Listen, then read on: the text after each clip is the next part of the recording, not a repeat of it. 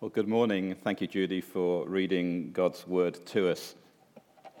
This series that we're going through this summer is about work in progress. It's a recognition that for each of us who are believers in Jesus Christ, we're not at that stage where we are without sin. We stumble, we fall, we are forgiven, we're restored, and one day when we are in the presence of Jesus in glory, we won't have to worry about our sinful nature or the mistakes we made.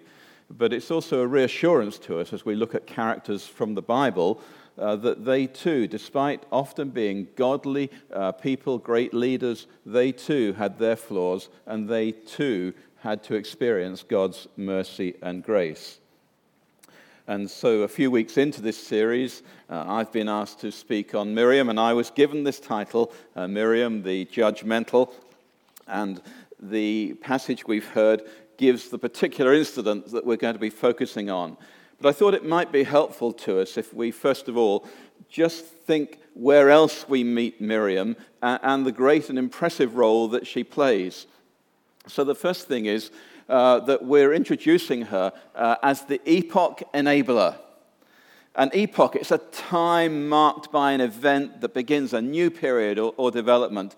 And I'd suggest to you that the exodus of the people of Israel from Egypt, the birth of a new nation, was in fact the beginning of an epoch. And one of the reasons it happened from a human perspective is because of Miriam's role in that some 80 years previously. When you look at the timeline, you can see that Jacob and the family must have migrated to Egypt. We're estimating somewhere in the region of 1850 BC. But I have to say this, that scholars are divided on when the Exodus took place. There's what they call an early date or a late date. The late date about 1250 BC, the early date 200 years before that. I lean toward the earlier date, but don't call me a scholar. But I just think it's more likely to be about 1445 BC. And I'm basing this timeline on that. But if I'm wrong, it doesn't make any difference to my faith at all. Just got some dates wrong along the way. So we've got the thing about 350, maybe 375 years later, I think the slavery probably began there. The reason is Pharaoh Moses started reigning in 1550, and he threw out the rulers of Upper Egypt and started taking over the whole land. So it's very likely that might have been a time when the Israelites, who were regarded as a threat because of their growing numbers, were put into slavery. And some 24 years after he was started reigning, that's possibly when Moses was born. And so it's into that hostile environment that he is born, and the hostile environment is so hostile that the Egyptians were killing or trying to kill every male-born child of the Israelites. And so in Exodus chapter 2, we read this. Now, a man of the tribe of the Levi married a Levite woman, and she became pregnant and gave birth to a son. When she saw that he was a fine child, she hid him for 3 months. Well, when you think of the fear in Afghanistan at the moment of people trying to hide from the Taliban and how difficult that is as they go door to door searching for people who've been cooperating with the government or the occupying forces, then in one way or another, you can imagine something of the fear in Egypt. But when she could hide him no longer, she got a papyrus basket for him, coated it with tar and pitch, then she placed the child in it and put it among the reeds along the bank of the Nile. And although this story is about Moses, we get this surprise introduction. His sister stood at a distance to see what would happen to him. I wonder how old she was. Well, what we've got here is an example in the early parts of Exodus of women who act as saviors, if you like, as almost like types of Jesus, because that's, of course, Jesus' name means God is salvation. There were the midwives who didn't cooperate with the Egyptian authorities. There was Moses' mother who in faith placed him in the basket. There was Pharaoh's daughter who would rescue him. There was Zipporah, Moses' wife, later in the wilderness. But here we're introduced to the act of this older sister when she asked Pharaoh's daughter, who pulled the baby from the Nile. Shall I go and get one of the Hebrew women to nurse the baby for you? How old do we think she was that she could do that? Well, I'm not sure, but she certainly had presence of mind, didn't she? Maybe she was 10 years old, something like that. I'm just taking a stab at that. I'm not saying she's older or younger, but something maybe, let's allow 10 years old, that she might have done this. And she went and got Moses' own mother, who managed to be the mother who nursed him, who weaned him for that Pharaoh, daughter of Pharaoh. So we hop forward. The next time we meet Miriam is 80 years later. In Exodus chapter 15. Oh, sorry. Let's just go back one. Exodus chapter 15 is just after the Israelites have left Egypt. They've crossed the Red Sea. They've been rescued. They've been redeemed. They've exercised that great escape from slavery. And at the beginning of this chapter, we read, then Moses and the Israelites sang this song to the Lord. I will sing to the Lord, for he is highly exalted. Both horse and driver he's hurled into the sea. The Lord is my strength and my defense. He has become my salvation. Some of you may be old enough to remember a song back in the 70s and early 80s we would sing, I will sing unto the Lord, for he has triumphed gloriously. And later in the chapter, in verses 19 to 21, we discover these verses that Miriam had a particular role. And you'll notice that it describes Miriam as a prophet. It recognizes a role that she has. Aaron's sister. So we know that Aaron was Moses' brother. Now we can put two and two together and say that the young girl who we met in chapter 2 is Miriam here. And she took a tambourine in her hand. All the women followed her with tambourines and dancing. Moses sang to them, and that them is a male. So she's singing to leading the women and singing to the men and women of the nation of Israel here in this situation. So she's got a pretty prominent role, but I just want to point out that at this stage, it is likely that she's about 90 years old, and she's leading the people, the women in this situation. So if you think you're just feeling your age a bit, there's plenty of life left in you yet to keep on serving and worshipping the Lord. So we've got this 90-year-old prophet. If his little brother is 80 at the time of, her little brother is 80 at the time of the Exodus, and that's there, a second from last blue box on our timeline. But less than a year and a half later, a couple of years at most, we come across some good people behaving badly, and that was the reading that Judy brought to us just now. Well, the action takes place within the red rectangle here at the southeastern end of the Mediterranean Sea. And what we discover is that the Israelites have left Egypt, they've headed east, and then they head south down into the desert of Sinai. And there at the mountain of God, Moses is given the law written on the tablets of stone. This was God's prescription, keep taking these tablets. And of course, it wasn't just the 10 Commandments, but there was a great deal more to the law that they were given to guide them in holiness and living in as a society that was radically different from that which they'd left behind in Egypt.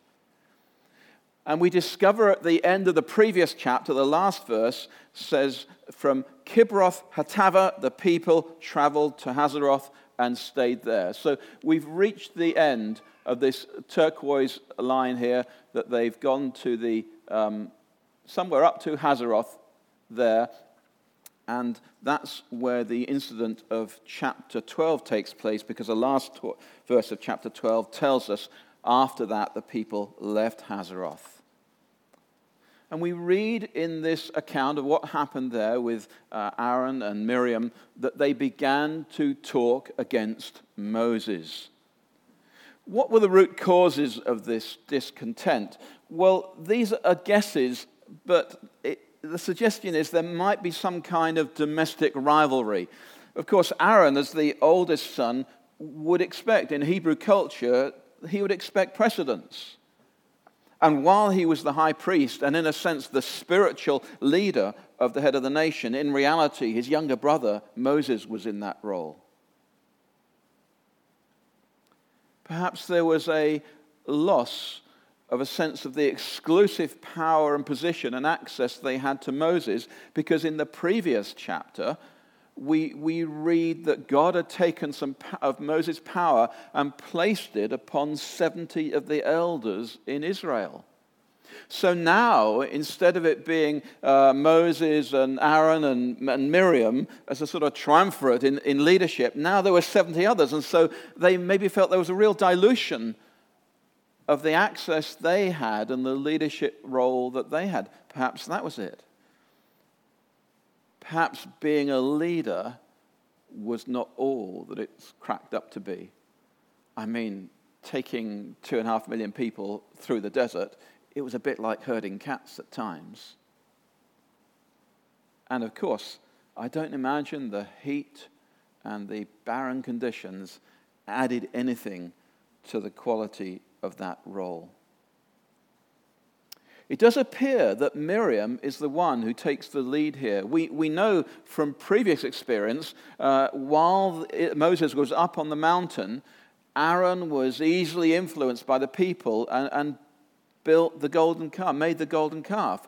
Maybe in this situation he's being influenced by his sister. And the reason I suggest that it's her that's the lead in this is because it's her that experiences the severe judgment of God.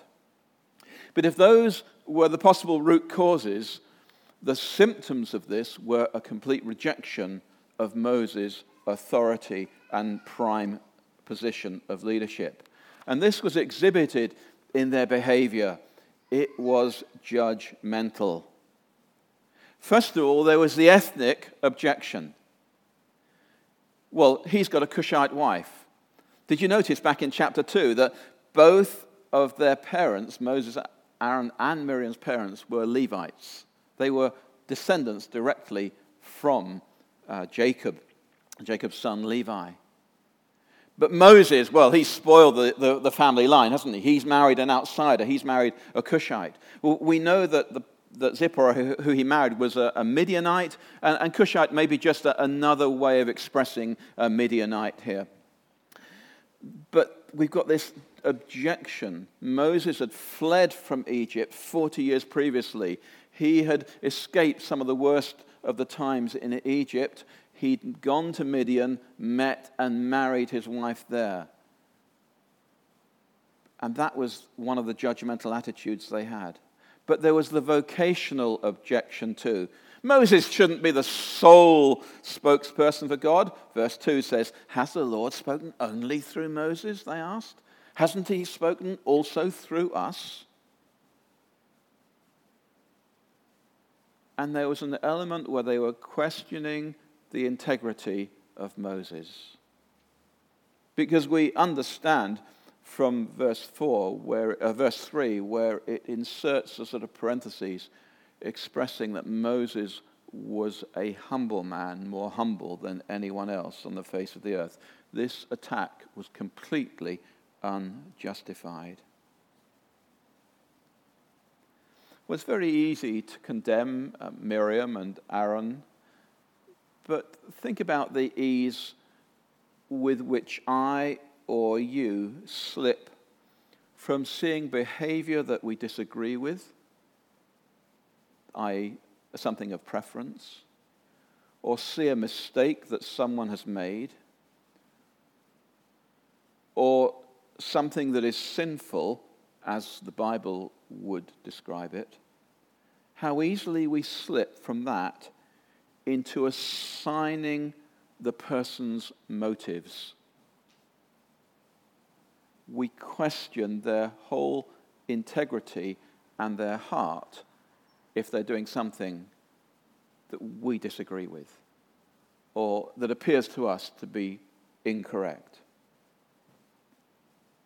We see this a great deal on social media. Have you noticed that? Politicians say something, and it doesn't matter which party they're from, there'll be a group of people who jump on it and question every motive of their heart. parents make a mistake and it's picked up on social media, and they're condemned as being unfit for the job. Well, of course, if you've been a parent, you know just how difficult it can be at times. And many of us are grateful that there was no social media in the days when we had younger children. Even in marketplace, on Facebook or anywhere else you're selling, if you put something there and people don't think it's a reasonable price, you'll get all kinds of flack.